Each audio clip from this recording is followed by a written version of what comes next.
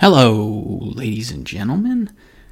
Welcome to the State of the Universe. This episode features Dr. Francis Halzen. He's a professor of physics at the University of Wisconsin-Madison and the principal investigator of the IceCube Neutrino Observatory. And earlier this year, his name was attached to an incredible discovery, an advancement for the entire field of astrophysics.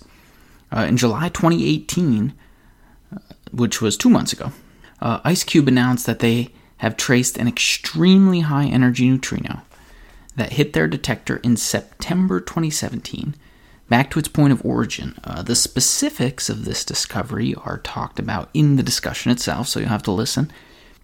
But this is the first time that a neutrino detector has been used to locate an object in space. Precisely. And it really is an incredible thing, and I hope that you enjoy the discussion with Dr. Francis Halzen about this and the work that he's been putting in for decades leading up to this moment. Share the shit out of this. Enjoy the show, and remember that the one thing you should take away from this episode that isn't directly related to science, you should take all of the scientific information, that's all important. But one thing you could take away that's not directly related to science is that it's okay to fuck up. So what if your experiment didn't work?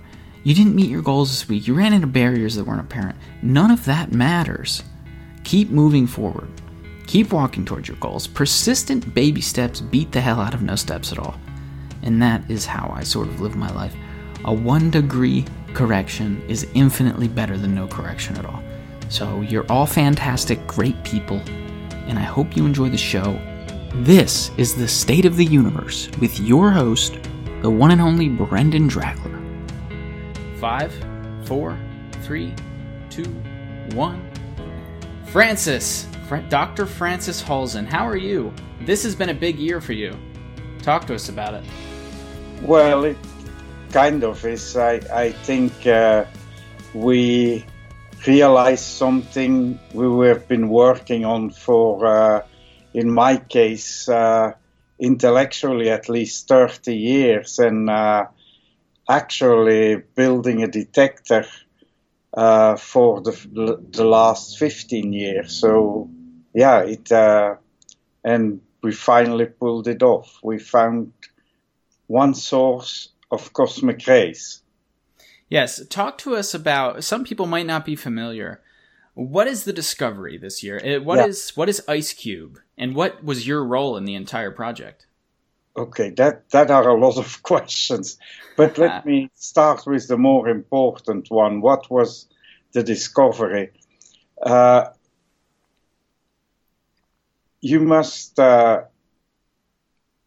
you realize, or we know very well, that is that the universe, we observe the universe, over the whole electromagnetic spectrum, from radio waves to very high energy gamma rays. But actually, the highest energy radiation that reaches us from the universe is not radiation at all. It are protons and other nuclei. And they are called cosmic rays, although they are not rays. They are atomic nuclei, mostly protons. And we know about them. They were discovered more than 100 years ago. And we have been looking for their origin ever since. I mean, it's obviously an important, outstanding question, where the highest energy radiation from the universe comes from. And so I'm not sure we have solved the problem. We may or we may not have, but at least we have finally identified one source of cosmic rays. And that's what happened. And when I say we did it in an interesting way. It was not just IceCube. It was a whole MultiMessenger campaign between some 20 telescopes that clinched this identification of a source that emitted cosmic rays. Of course, it was started out with an IceCube neutrino. Right. And so for the listeners who might not know what multi-messenger astronomy is, this is a big deal in today's world of astronomy and physics. A multi-messenger astronomy is most of the things we observe in the universe output radiation, light, electromagnetic radiation. And we can detect that through a variety of ways. We can use radio telescopes, we can use X-rays, we can use gamma rays, we can use visible light. Our eyes are one set of detectors. MultiMessenger astronomy opens that window up. It allows us to look at the universe with a different set of eyes, if you will. It allows us to use gravitational waves. What can gravitational waves tell us about the things in the universe? And in your case, we're using neutrinos. What can neutrinos tell us, or high-energy particles, cosmic rays, what can they tell us about the universe? Well, in this case, actually, it's important to point out this was the first true multi-messenger event. In other words, if multi-messenger means that more than one telescope looks, and more than one telescope that's looking in different wavelengths. And different wavelengths now include, since the last year or two, it includes neutrinos and gravitational waves. So you can just think of neutrinos and gravitational waves as just some other color of light when you think of it from the point of view of astronomy.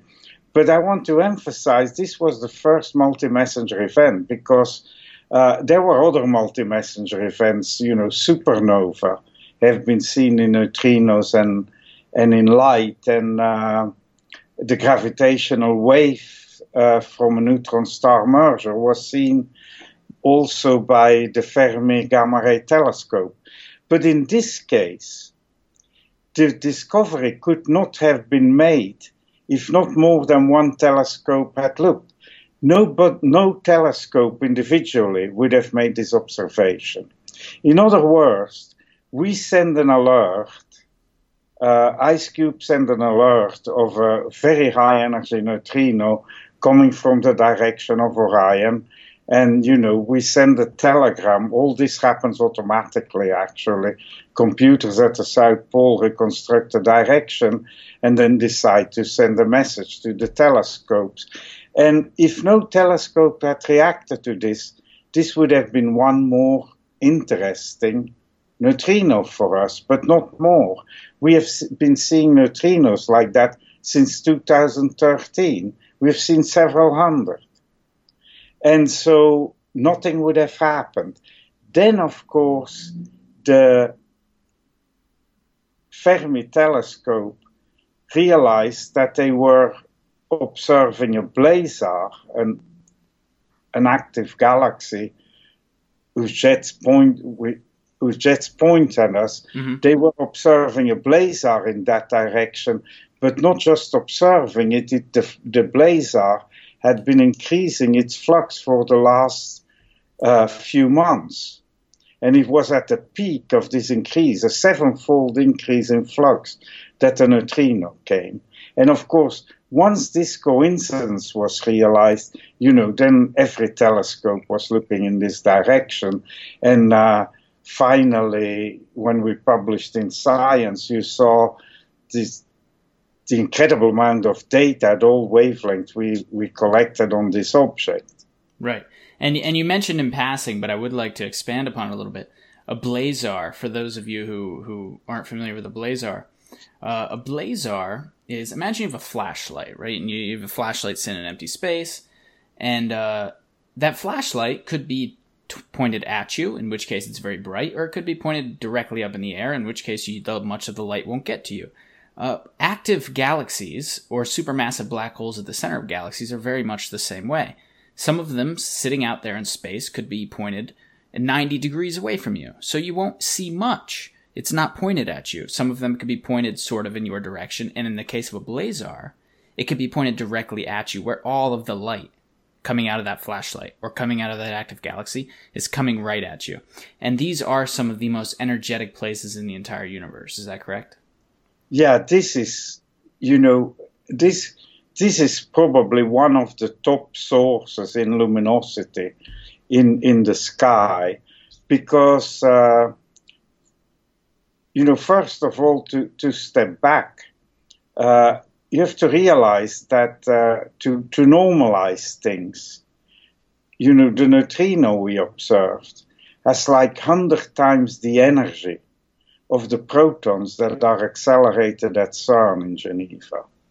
And so the protons that made our neutrino, they have yet 20 times higher energy or so. So these cosmic ray sources are accelerators that require an enormous power source. And of course, the power source in this case, as we found out, is a rotating black hole in an active galaxy. And in these active galaxies, you not only accelerate particles that fall into the black hole, but somehow the black hole doesn't manage to absorb all these particles, so some are deflected and are accelerated along the spin axis. Mm-hmm. And what we actually saw was acceleration along this jet, and the jet then happened to point at us. Yes. So these are a lot of coincidences. Right. But that's what happened. Yes. So that's how we found our first source of cosmic rays. I see a lot of questions. In the general public asking questions like, number one, how does IceCube work? And number two, why did you put it under the ice at the South Pole? Yeah, we haven't talked about IceCube yet. So IceCube is the first neutrino detector that's large enough that it could possibly detect neutrinos coming from outer space. And so you cannot afford to build a detector like you build a neutrino detector at Fermilab. You cannot afford to build something. The best estimates over decades were that we needed something like a kilometer cube detector. Yeah. That's something you cannot buy. Mm-hmm. You cannot afford to buy. So the original idea is that you would build this deep in the ocean. What you need is a very clear, optically clear, transparent medium. And deep ocean water is certainly a candidate. And in fact, as we speak, there are physicists in Europe building such a detector in the Mediterranean Sea. What was the idea? Was there ever an idea to put I'm sorry, let me rephrase that. Where was the idea to put IceCube if it were to go under the water? Okay, so this idea originated with more than 30 years. In fact, I gave my first talk on this idea at a conference in Poland in October of 1987. So since then, we have been thinking about this. And it took a few years to actually realize that this may be doable. And then we had to build an R&D experiment that was 100 times smaller than IceCube. That was called Amanda. And we demonstrated that it could see neutrinos. It was too small to see neutrinos from the cosmos, but we could see neutrinos that were produced in the Earth's atmosphere. And that showed the technique. And then we eventually, IceCube, the construction started in 2005 and took about 5 years. We built IceCube between 2005 and 2010. And so that gave us the first time a chance to see neutrinos from the cosmos. We were lucky. We actually saw kind of the highest flux we expected. And so that was that was a real breakthrough. In fact, this discovery of cosmic neutrinos was declared the breakthrough of the year in 2013. And but since then, we have been collecting these neutrinos and couldn't identify where they came from. And that's what happened. And of course, you cannot produce neutrinos, this is simple particle physics, without having protons accelerated in the source. So you need a proton accelerator, in other words, a cosmic ray source, to produce neutrinos. You produce neutrinos by the protons hit stuff where they are accelerated. The stuff may be light, or other protons or nuclei or molecules, and then you produce pions that decay into neutrinos. So that was actually the original concept. If we could make a map of the sky in neutrinos, you make a map of the sky in the cosmic accelerator, the cosmic ray accelerators that emit this highest energy radiation that we see coming from the universe. I see. Now, I have heard of detectors, cosmic ray or neutrino detectors, that have some drum filled with liquid, right? IceCube doesn't fundamentally work this way. Does it use the ice cap as the drum of liquid? The ice is the detector. So let me now come to IceCube. Yeah. So you imagine you go to the geographic South Pole, then you go a mile deep, and you imagine, by the way, if you, at the geographic South Pole, one stands on 3 kilometers of ice. Mm-hmm. So you go a mile deep, and you imagine a cubic kilometer of natural ice. That's the detector. The ice is the detector. Mm-hmm. It's like the liquid in the drum. Yes. It's like the water in the supercake detector in Japan. Mm-hmm. And so then you have to instrument the ice, because what you eventually, the way you detect neutrinos is that neutrinos occasionally will crash into a nucleus in the ice, mm-hmm. produce charged particles, and these charged particles emit light, blue light. And so we capture that blue light.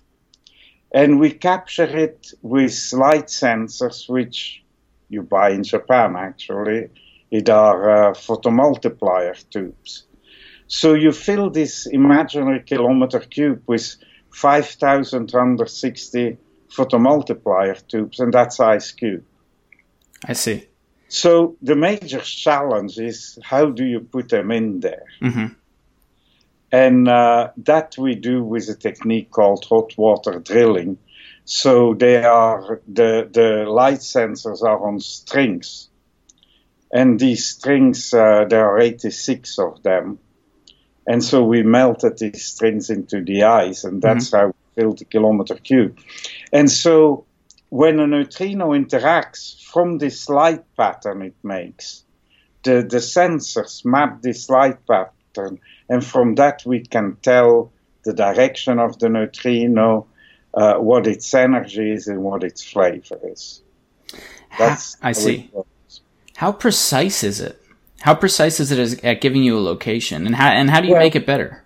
At high energy, we can, by astronomical standards, it's not very precise. Mm-hmm. But at high energy, we are finally approaching 0.1 degree. A high energy event we can reconstruct now to 0.2, 0.3 degrees.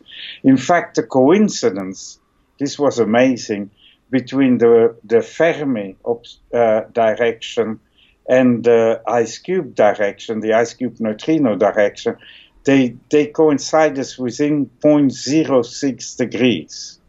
Much better than the resolution of either detector. Yeah. But so we are actually still working on this. IceCube was an incredible story because we discovered cosmic neutrinos in 2013, and then we kept making one breakthrough after the other, not all in astronomy. We started doing particle physics. We started to do and get results in a lot of things.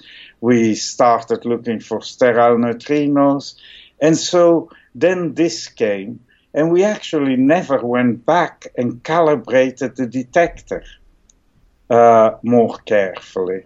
And that's what we are doing now.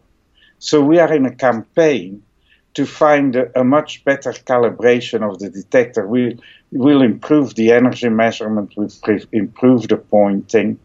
And once we've done this, we have actually kept all our data. So once you calibrate it better, you not only have a better detector, mm-hmm. you have a better detector that has already operated for 10 years. Right. And so that's the next attraction. So we have several people who, like electron neutrinos and tau neutrinos, we didn't construct to better than 15 degrees. And with the beginning of this plan, we have already reached 5 degrees. So progress is going to happen fast. I see. Now, when you put these devices into the ice, okay, are they all at equal distances beneath the ice? Or do you try to construct like some geographic shape? No, they fill. They fill in a kind of uniform way a block of ice. So what we do is you melt a hole in the ice, and in the hole then you sink a string. Mm-hmm. A string, the lowest kilometer of the string is instrumented with 60 photomultipliers, 60 light sensors, each 17 meters apart. I see. You sink such a string, and then you let the water refreeze and you take data. Yes. Then you go 125 meters further and do the same thing. You do this 86 times and you have filled a kilometer cube. So they're not uniformly distributed. They are distributed on strings that are 125 meters apart in the horizontal direction and 17 meters apart in the vertical direction. I see. We can drilling a string takes to melt the ice. It takes more than 2 days, and it takes more than 1 C-130 of fuel to actually melt the ice. So you want to minimize the number of strings, but you still want them close enough so that you have good light detection. By the way, this is the luck we had. That was the big breakthrough. The absorption length of blue light in this ice is at the worst places better than the clearest water you can purify on Earth. At the bottom of this detector, the light has an absorption length of more than 200 meters. For reference, the clear water in the Super K detector has an absorption length of 80 meters. I see. Can you explain what absorption length is for the listeners? Well, the absorption length, obviously, if you want to detect blue light in your detector, if it's important that it travels far enough. Yes. For instance, I told you the strings are at 125 meters. If the light only traveled 15 meters, this detector wouldn't work. Right. It's imperative that it travels 100 meters or more. Otherwise, this geometry wouldn't do the job. And so, of course, I mentioned already, we spent a decade building this Amanda R&D detector, which actually was mostly, its main role was to map the optical properties of the ice, which is what we did. And then we discovered this large absorption length. Otherwise, I wouldn't be sitting here. We had actually no idea when we started what to find. If you make a block of bubble-free ice in the lab, the absorption length, according to the literature, is only 8 meters. But, this is the ice in Antarctica is compacted snow. The snow in the detector we're talking about is 60,000 years old. It's ultra pure. That's just the reason. The purer the snow, the clearer the ice.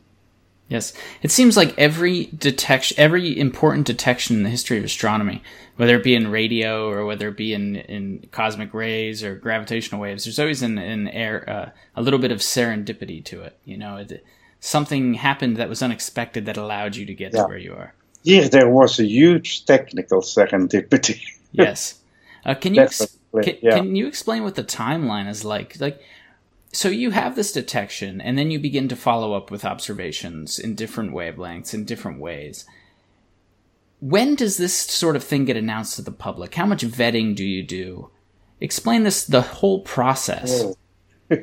That's, that's a painful process. I always am amused when you actually don't ask, better, but, reporters always ask me, you must have been very excited.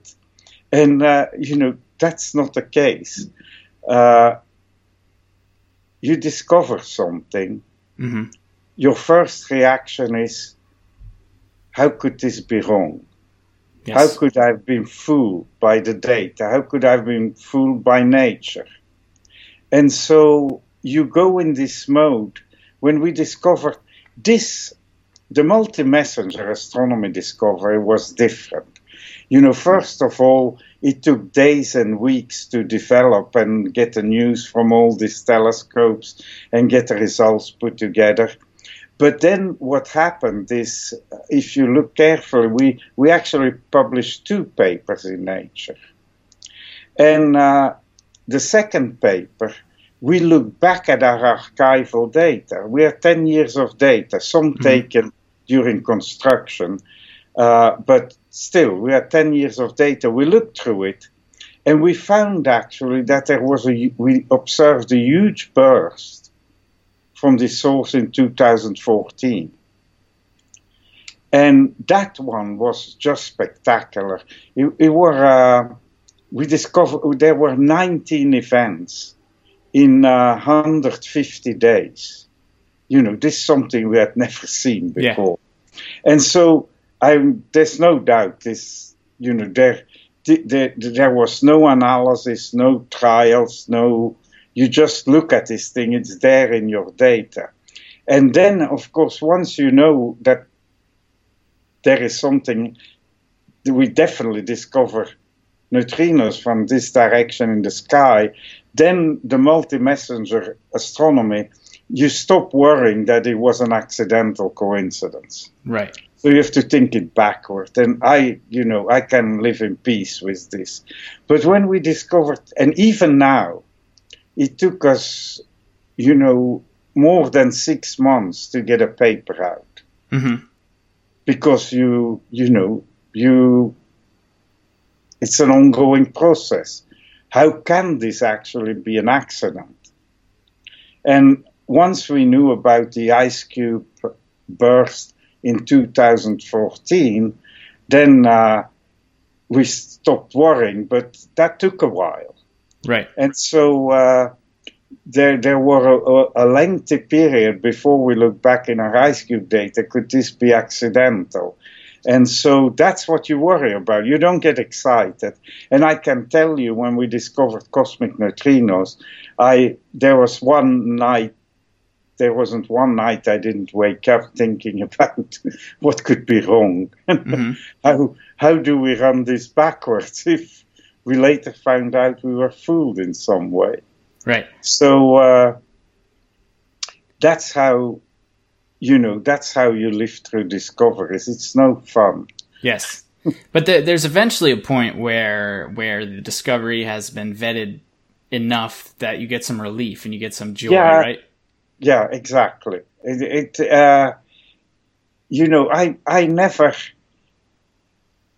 I think now, we have, all the pieces have fallen together in such a way that there cannot be any doubt anymore. There was a lingering doubt that we had to discover, if this were a truly cosmic flux, some of the neutrinos, approximately 1/3, had to be new tau neutrinos. So we tried very hard to tell electron from tau neutrinos, but this is very difficult. And so then you start, your worries never end. And you say, where are the tau neutrinos? So finally, in the last year, we found a rather convincing tau neutrino in the cosmic flux. But so, it's an ongoing process. Yeah, I don't think I now lay awake at night anymore, just in case you wonder that this whole thing could be a joke played on us by nature. Yeah. Right. Yeah. No, there's definitely a future in it because the discovery was convincing. When did the actual discovery happen? I know that the news was released in July of this year. When was the actual detection? Oh, yeah. The detection was, I can tell you by the second, but it was on September 22nd of 2017. Okay, and you know, it's an amazing thing. We had just set up this system. I mean, being unable to figure out where the neutrinos came from ourselves, I mean, it was obvious, let's send out our information and see if someone else can figure out, which is exactly what happened. And the system had not been set up for that long. And so what it does, it actually, the computers that reconstruct a neutrino in its direction, and if the energy estimate from the first reconstruction is high enough, they send this telegram. About less than one a month, actually. I see. And we had no idea whether people actually looked or not, right? Mm-hmm. So you send out this, what's called a GCN telegram, but it goes automatic.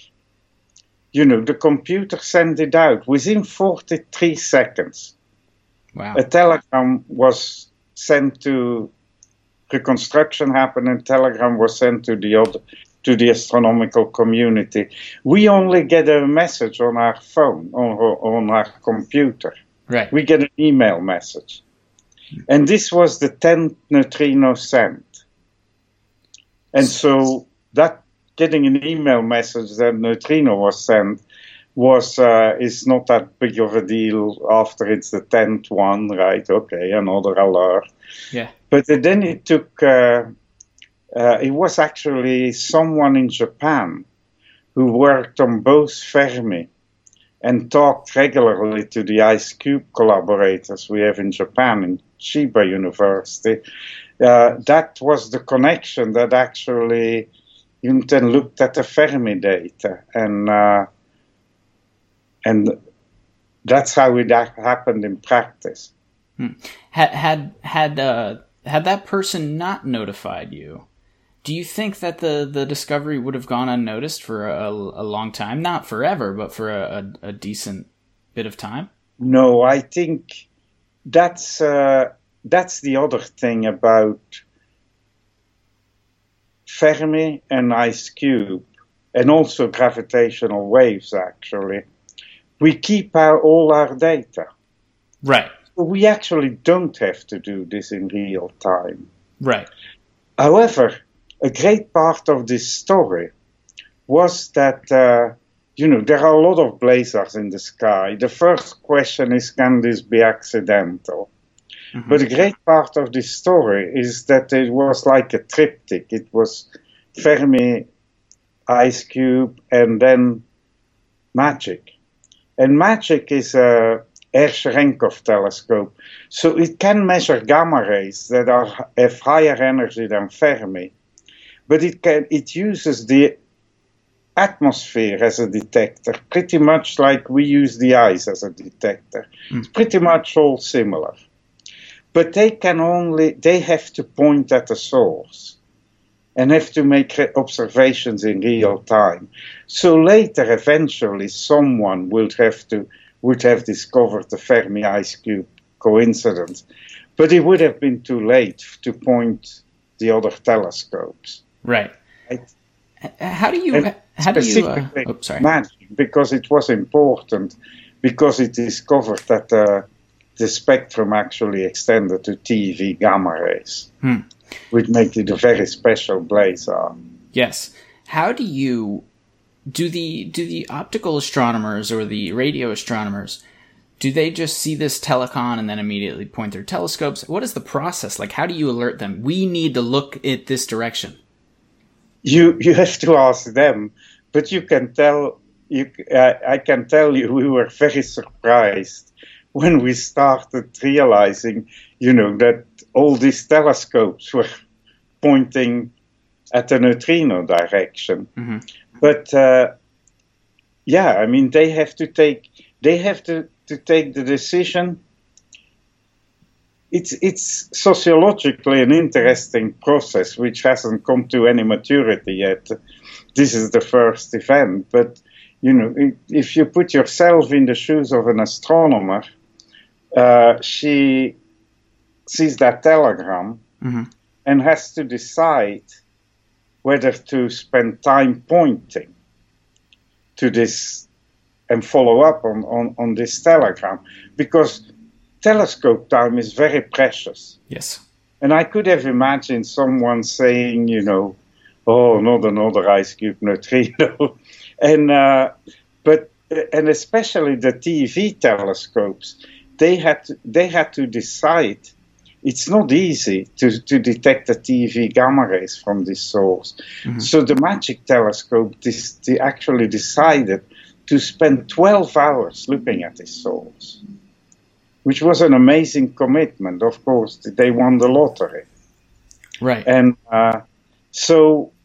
but, you know, everybody decides for themselves. I think a lot of the optical telescopes, they followed up because we realized the source was known before. It, you know, was one of many blazars, thousands actually of blazars that we can identify.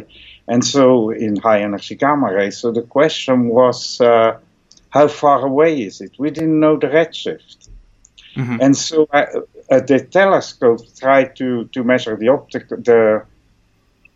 try to find the host galaxy, to find the absorption lines corresponding to the host galaxy. But the high energy radiation was so strong, they couldn't see. They were blinded by the high energy radiation. And it's only like days, couple weeks later, that optical telescope in the Canary Islands identified 3 absorption lines and measured the redshift. And of course, that was the next surprise. This source is not nearby. It's 4 billion light years, 1.7 gigaparsecs away. So there's obviously something special about this source. Otherwise, we would see there are blazars that are similar in properties that are 10 times closer. Why don't we see one of them first? So this is science. There are now a lot of new questions out there that we'll have to answer. Yes. And for the listener, if you heard Dr. Halzen say redshift, and you're not familiar with redshift, as light travels through the universe, you could think of it as like a slinky. And the further it travels, the more stretched out that slinky gets, and we call that stretching redshift. Now, for those of you who understand redshift, you might hate that example, but nevertheless, for those of you who don't understand redshift, what we say when we say something has a high redshift is we essentially just say it's far away. Just to clear up any misconceptions about that. And this source was far away. You said 4 billion light years, right? And yeah, it's not in our close neighborhood. And of course, we would not have found this source IceCube, it's kind of strange because we fully expected to first see neutrino sources from our own galaxy. Right. We still haven't seen sources from our own galaxy. I think we will, and we're working on it. Yes. That's maybe the next attraction. But so we saw sources that were extragalactic, which was our first surprise. And then when we were trying to identify the neutrinos with astronomical sources, we were looking for nearby objects. Mm-hmm. We were not looking for something, at 4 billion light years away. Right. Now, is IceCube going to be the tool that's able to find those local neutrinos, to find the neutrinos in our own galaxy? Or are we going to have to devise something different? Yeah, we can, you never know, right? Right. Because even with IceCube, we built IceCube, and it was like a consensus conclusion that a kilometer cube was the right volume. We now know it is. Yeah. And of course, now we are thinking about building something 10 times bigger. That's the normal way things go. But you didn't want to start that way. You want to kind of, and 1 kilometer we thought was needed for detection, and we were lucky. We were right. Yes. But the same estimates exist for sources in our galaxy. And these estimates are actually much better. So we should see these sources, and we are working on it. Yes. The fact that we haven't seen them yet, I don't think we have been quite looking the right way. What we have been doing mostly, because it's easy, is try to find whether there is a concentration of neutrinos along the plane of the galaxy. And that hasn't been successful. But we know from gamma ray observations that there are a few very bright high-energy sources, specifically from the Hawk experiment in Mexico. And so we are now looking for these sources. I see. And is the expansion of IceCube going to be in the same location and on the South Pole? Yeah, build it. You build it around IceCube. Right. And now is IceCube's not like other detectors where you have to shut it down in order to expand, right? No. We can expand You just and have detect. to. Yes. Yeah. That's why when I said we have 10 years of data, only 6 of these years, or 7, are with the full detector. I see. Yes. So the others, we took data while we were constructing it. Our first astronomical limits, of course, not results, was with 9 strings in the ice. Oh, wow. Yeah. So, yeah, there's a lot of promise here. And when we make the detector bigger, do you expect to see... What do you expect to see when we make it bigger? Do you expect to see far more detections?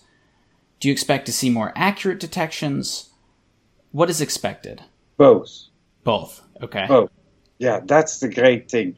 You gain in size, so things, like this TXS source, in the last 10 years had one big outburst, which, by the way, was not the one in September of last year. It was in 2014. Right. So such a thing happens once every 10 years. Well, if you have a 10 times bigger detector, I don't have to explain. It's one a year. So for multi-messenger astronomy, this is, you need a bigger detector. But also the accuracy will be better, right? These light patterns will be larger, and you get more light collected, you get more accuracy. Yes. And so it's both. Yes, and a great thing about improving the accuracy, this is always important, especially in multi-messenger astrophysics, because if you can improve the accuracy of one detector, that's going to have a ripple effect in the sense that these telescopes that are going to be trying to look for different signals, they're not going to have to search. There are some, specifically gravitational wave signals, where the accuracy isn't very good, and a lot of these telescopes will waste time trying to search the area. And in fact, they sometimes find nothing. But if we can improve the resolution, like you're talking, then all of a sudden, telescopes don't have to waste time. They can point right at the source and see it in action, and that's important. Yeah. By the way, gravitational wave detectors, of course, they are trying to solve that problem as well. Yes. By having multiple detectors spread. They're building, LIGO is building LIGO India. Yes. And that will help things a lot. Yes, it's a... The Virgo detector in Europe helps. Yes. So they are going to make rapid progress in that too. Exactly. And so in fact, that's our next attraction. Sometime next year, hopefully not too deep in the year, they will start taking data again with LIGO Virgo. That's our next opportunity for hopefully seeing neutrinos and gravitational waves from a neutron star merger. Yes, and again, that's just continuing to evolve is so important in this field, and actually in life in general. And that's what I really like about this field of multi-messenger astronomy. The evolution is constant. We are constantly evolving. And like you were talking, when you make the discovery, you don't just sit back on your recliner and eat shrimp and drink cocktails for a week. You keep going, and it's so important. And that's why I think that multi-messenger, or just astrophysics in general, is really a good model to do a lot of things. You keep going in your life. It is amazing the way that you maybe are going to be nominated for a Nobel Prize for these types of findings, but you don't take a break. You keep going. The Nobel Prize has been awarded 3 times for discoveries concerning the nature or the detection of neutrinos. And I'm not on the Nobel Committee. That shouldn't be a surprise to you. But you may very well be a nominee this year. What do you think about that? I can tell you, this is not something I lay awake about at night. Right, and you can't, of course. You certainly don't do this for rewards. Right. I think,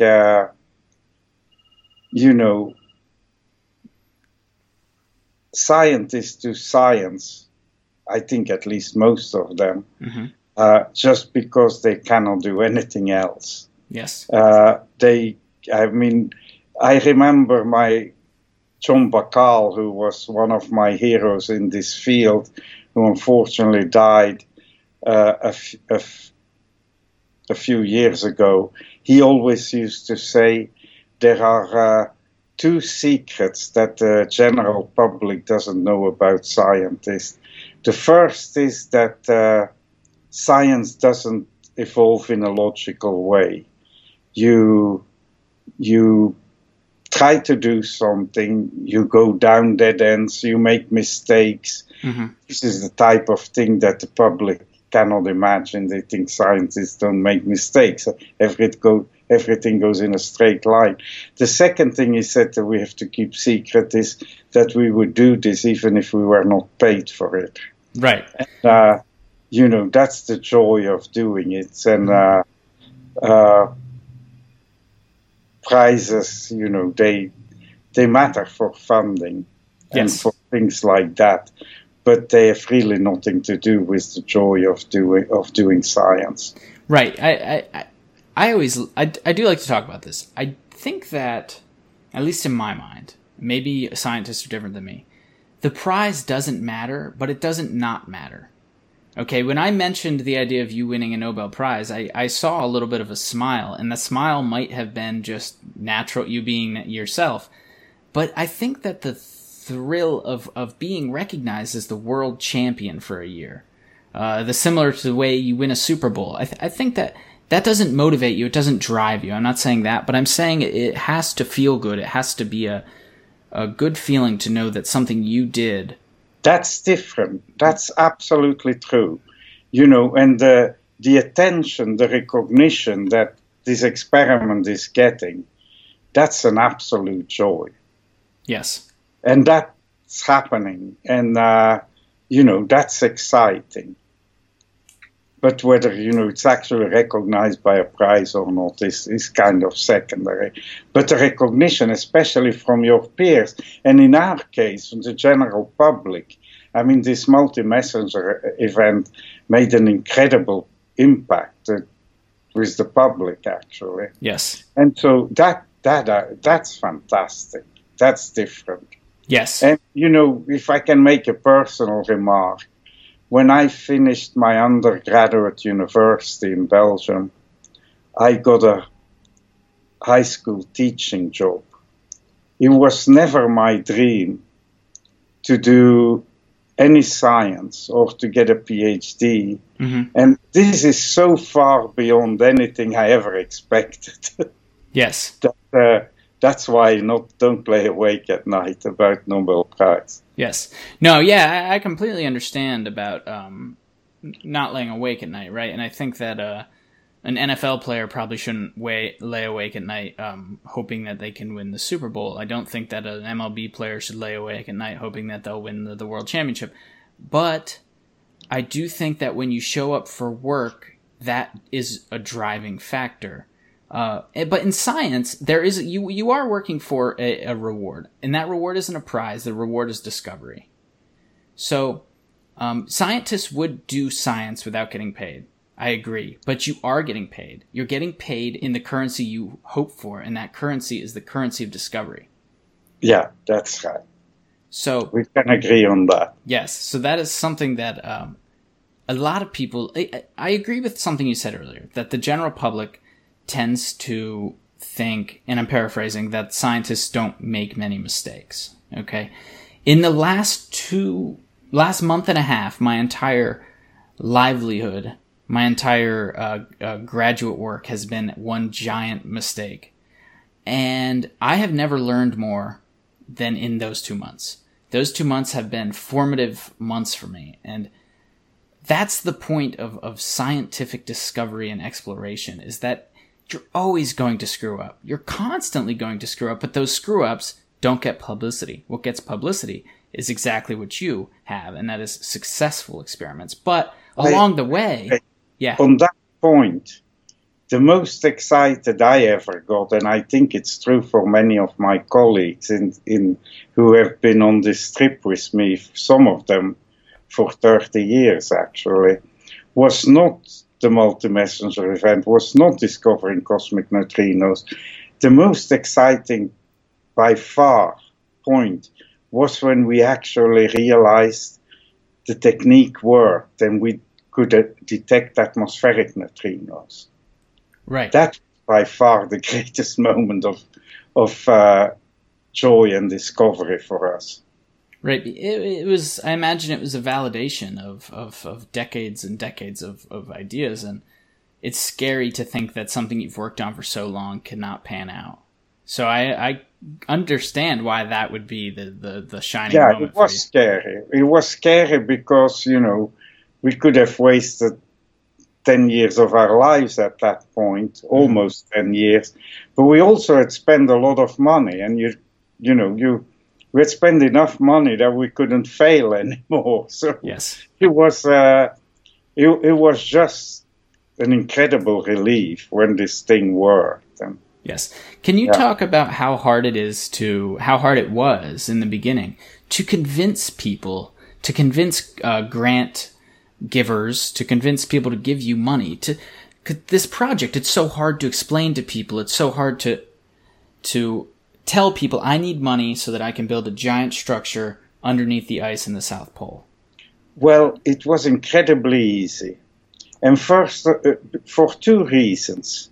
The case for making a map of the universe in neutrinos, that was easy. I mean, nobody actually ever said, look, this is uninteresting. We're not going to learn anything from this. Or they may say this is not going to work. Mm-hmm. That was the real problem we had to solve in the beginning. But we started relatively small. And to give you the first step we made was actually we got money from the National Science Foundation because the program officers can actually give a small grant. If I remember well, it was $50,000, which they can give at their own discretion without review. I see. Because they told me this will never get approved if you review it.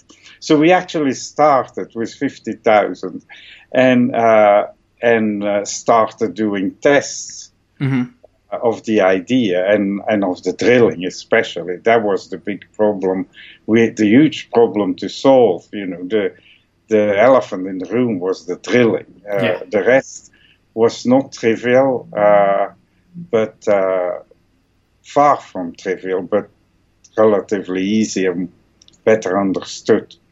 And then originally we got funding because we sold it originally as a dark matter detector. Because that was the time that, if you could detect supersymmetry and WIMPs,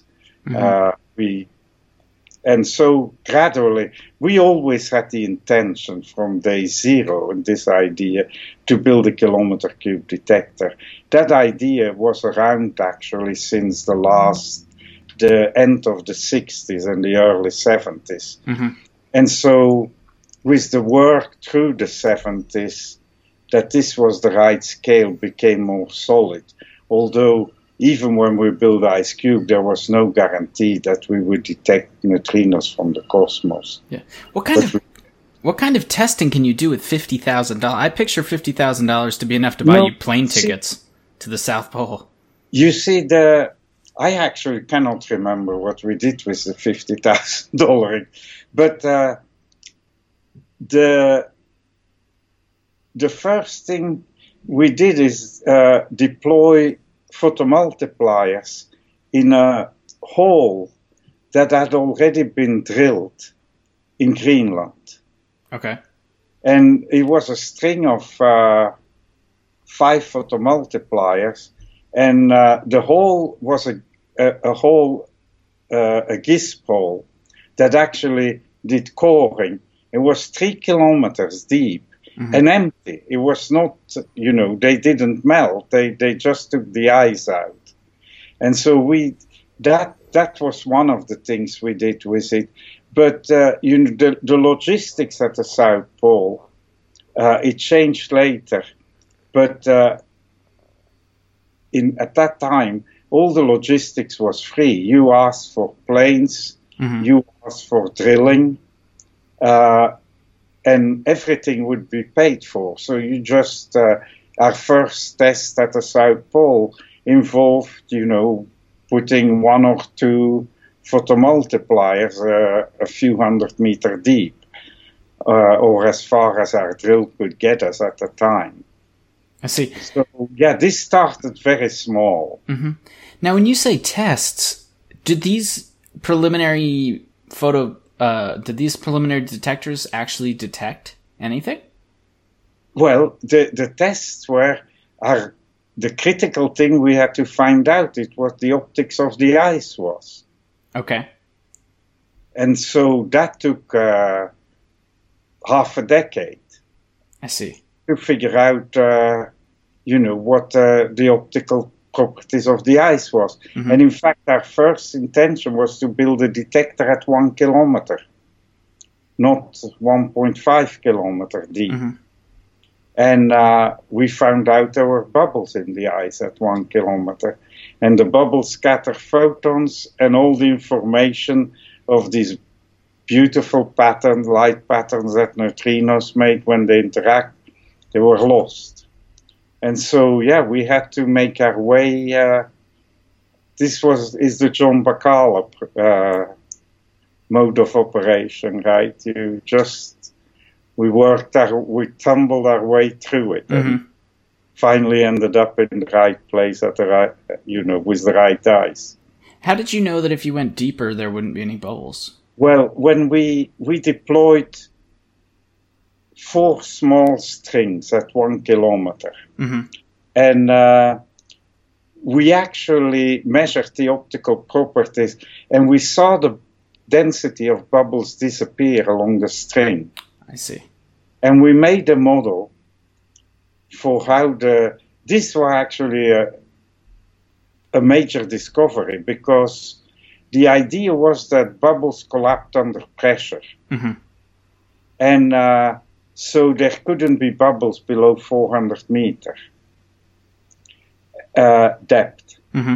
That's the notion we start with, and that obviously we realized that I won't go into how we modeled the disappearance of the bubbles, but it predicted that there would be no bubbles at 1400 meters.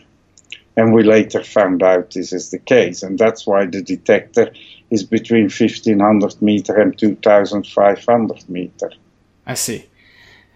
And are there virtually zero bubbles at that depth, or There are can no there's zero bubbles? Okay. Every bubble has disappeared, yeah. There are no bubbles. So the only thing left that scatters ice is dust. I see. And so, and of course, if you collect photons from hundreds of meters away, they're going to scatter off dust. Mm-hmm. And when we interpret the light patterns, we actually model this. So we take the scattering into account of the light. So you have to model this in detail. So our precision depends on how well we understand the optics of the ice. Right, but even though the ice at the South Pole isn't perfect, right? We have bubbles, we could have dust. It's still much better than you could ever do in a laboratory. Is that correct? Yeah, you cannot make this ice in a lab. And you mentioned that a few minutes ago, but I just wanted to clarify that for the listener. This could not be a laboratory project. No, and it also couldn't be because, you cannot buy a kilometer of cube of something, right? Yeah. And correct. Yeah. What are the alternatives to using ice? You mentioned that you can use water. Is there anything else? Yeah. No, that's those are basically the two options, and they are both being pursued. I mean, there was actually an attempt that preceded IceCube to build such a detector off the coast of Hawaii, and they were unlucky. They failed and got their funding cut and couldn't continue, but they contributed a lot to the field. They discovered and invented many of the techniques that we are still using. So this was tried before. And in recent years, a new effort like this originated in Europe, off the coast of France. They built a small detector, just the equivalent of Amanda, which they operated. And so now they are building a kilometer cube detector, even bigger eventually, of the boot of Italy in the Mediterranean. Mm-hmm. And so I don't see any reason why they wouldn't succeed. And so it will be great actually to, also for astronomy, to have one detector in the north and one in the south using complementary techniques. I see. You mentioned the scientists working off the coast of Hawaii and how their funding got cut after a series of failures, or a series of unfortunate failures. Did you feel like your project, IceCube, did you feel like that was ever close to getting cut in any way? Oh, not getting. Actually, I never worried about getting funding cut. The most interesting talk I could give is how many times I thought that this project had failed.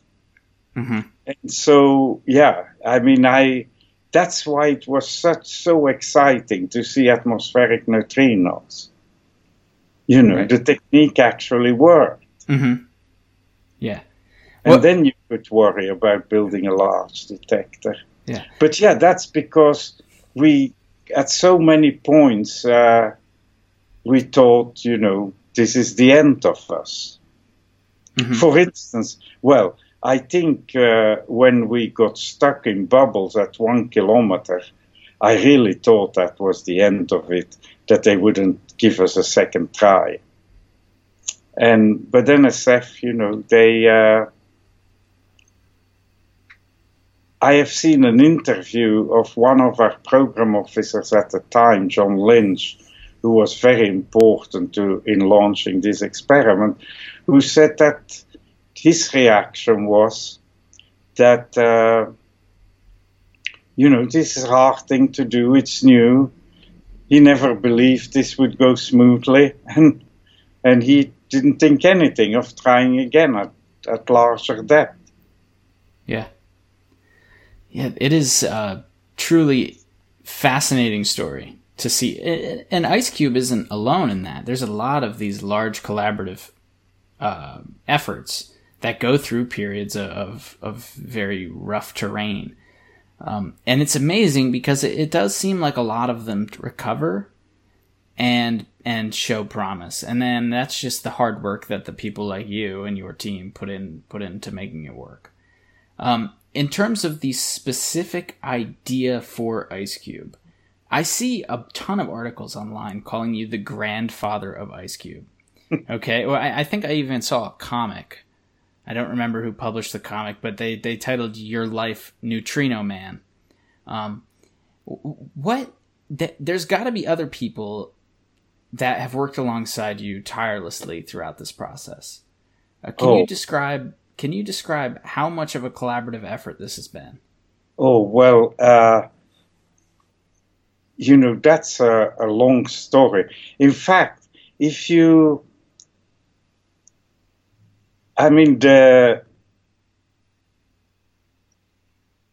thing you have to know is that I'm a theoretical physicist. Mm-hmm. I've never done an experiment in my life.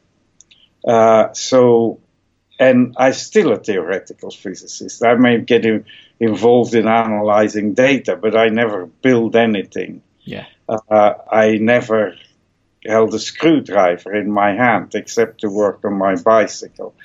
And so obviously the credit has to be shared, but it's not just, you refer to the team, but a lot of the exploratory and discovery work of making that detector work was actually done by a pretty small group of people, mm-hmm. the order of 20, yeah, who worked together for a decade mm-hmm. and figured this out.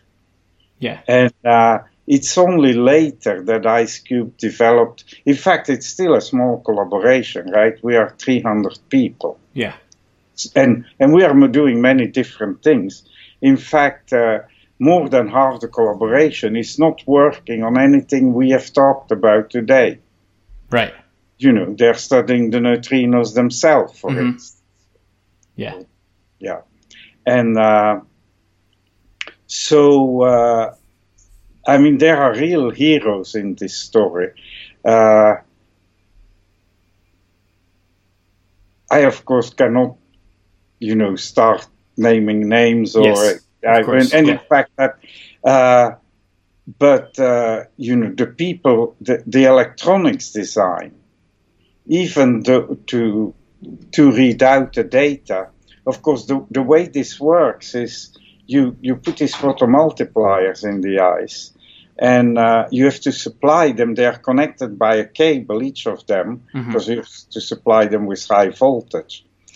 But what we actually do is read out the photomultiplier signal, transform it into an electrical signal, and send the electrical signal back over the same cable that brings down the high voltage. And how you digitize the signals coming out of the photomultiplier, when you look at it, this is now technology of 20 years ago, but it's still a beautiful piece of art, right? I have nothing to do with it. So there are many contributions like this to this project that, are often not highlighted, but I could go on and on. There was some beautiful physics, experimental physics involved in building this experiment. And if you are really interested, there is a science writer named Mark Bowen who wrote a book on this project that came out less than a year ago. Mm-hmm. It's called The Telescope in the Ice. So if you really want to get a detailed history of it, you can go and read it in his book. Yes, and I'll certainly advertise that because I did see that. I saw that advertised, and it's amazing that it has a beautiful discussion of the history of the neutrino. Does it? Yeah. Yes. It's amazing that a project like IceCube could have an entire book written about it in just a few years, a decade or a little over. I think that's as long as IceCube has actually been being built and operating. Is that correct? Yeah, I mean, IceCube, the first ideas were the late 80s.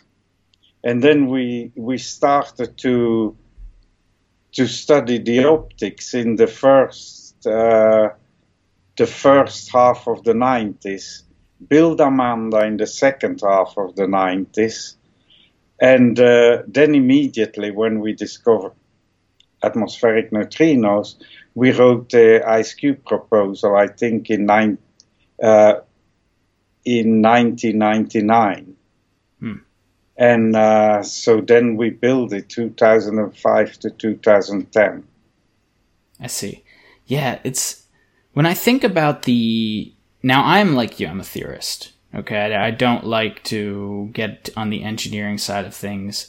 I don't like to have to actually build things from the ground up. I don't find much joy in doing that, but I see a lot of people who do find joy in doing that. And it's truly is remarkable, the people, like even the problem you were speaking about of actually drilling and inserting the detectors and then refreezing the ice around them. Even that, I imagine, had to be a painstaking process that required a lot of collaboration between a lot of engineers or people of the sort. And that is another example. I mean, this drill, you don't go and buy it in Texas from the oil industry, right? Right. I mean, nobody had ever built such a thing. And we ran into problems with that, several times we thought that the project had failed, not because of ice or because of anything we did, but because we couldn't build this drill. For instance, the drill involves a hot water hose that's about this size and 2.5 kilometers long. And for a while, everybody told us you cannot build such a thing. You cannot, you hang it in hot water over 2.5 kilometers, it will just collapse. Mm-hmm. And that problem was solved. Then the other problem is, how do you supply the hot water so that when 2 days later a module comes through, the hole is just wide enough? That's an incredible mathematical problem that got solved by one of our graduate students. Is in fact a very difficult mathematical problem. So this is the type, and of course that made this problem. I mean, I don't want to give the wrong impression, right? I mean, this was an incredible, exciting ride. Mm-hmm. But it was because you always start running into these problems. Yes. And when you do something like this, you have to realize whether you're a theorist or an experimentalist or what you learned in graduate school doesn't matter. Yeah. You go from problem to problem and have to solve them. Yes. Or have to find people to solve them. Correct. Yeah. So that's what's so exciting about this project. Now, in my mind, the discovery is much sweeter because you had such a problem getting the project running. Do you agree with that? Yeah? Oh, absolutely, yeah. Do you think if it worked right away, you wouldn't have felt much of the joy at all? I cannot imagine that it would have worked right away after what we went through. Yeah. Right. Yeah. Yes. Well, if there's anything else you'd like to say, anything else you'd like to advertise? No, I've already said much too much, I think. Okay, well, it's been a pleasure to talk to you, Dr. Francis Halzen. You are a person who's going to be in the news arguably a lot this year. You've already been. You're probably going to be a lot more. And I hope that that you continue doing the work you're doing. It's incredible. It's helping every avenue of this field in some way, whether it's something as minuscule as improving the way a drill works in ice or something as monumental as discovering neutrinos. The project is incredible, and all the people you work with, I'm sure, are incredibly ecstatic to work with you and alongside you and work on this project. And with that being said, Francis, it was a pleasure to talk to you, and we're done. Thank you.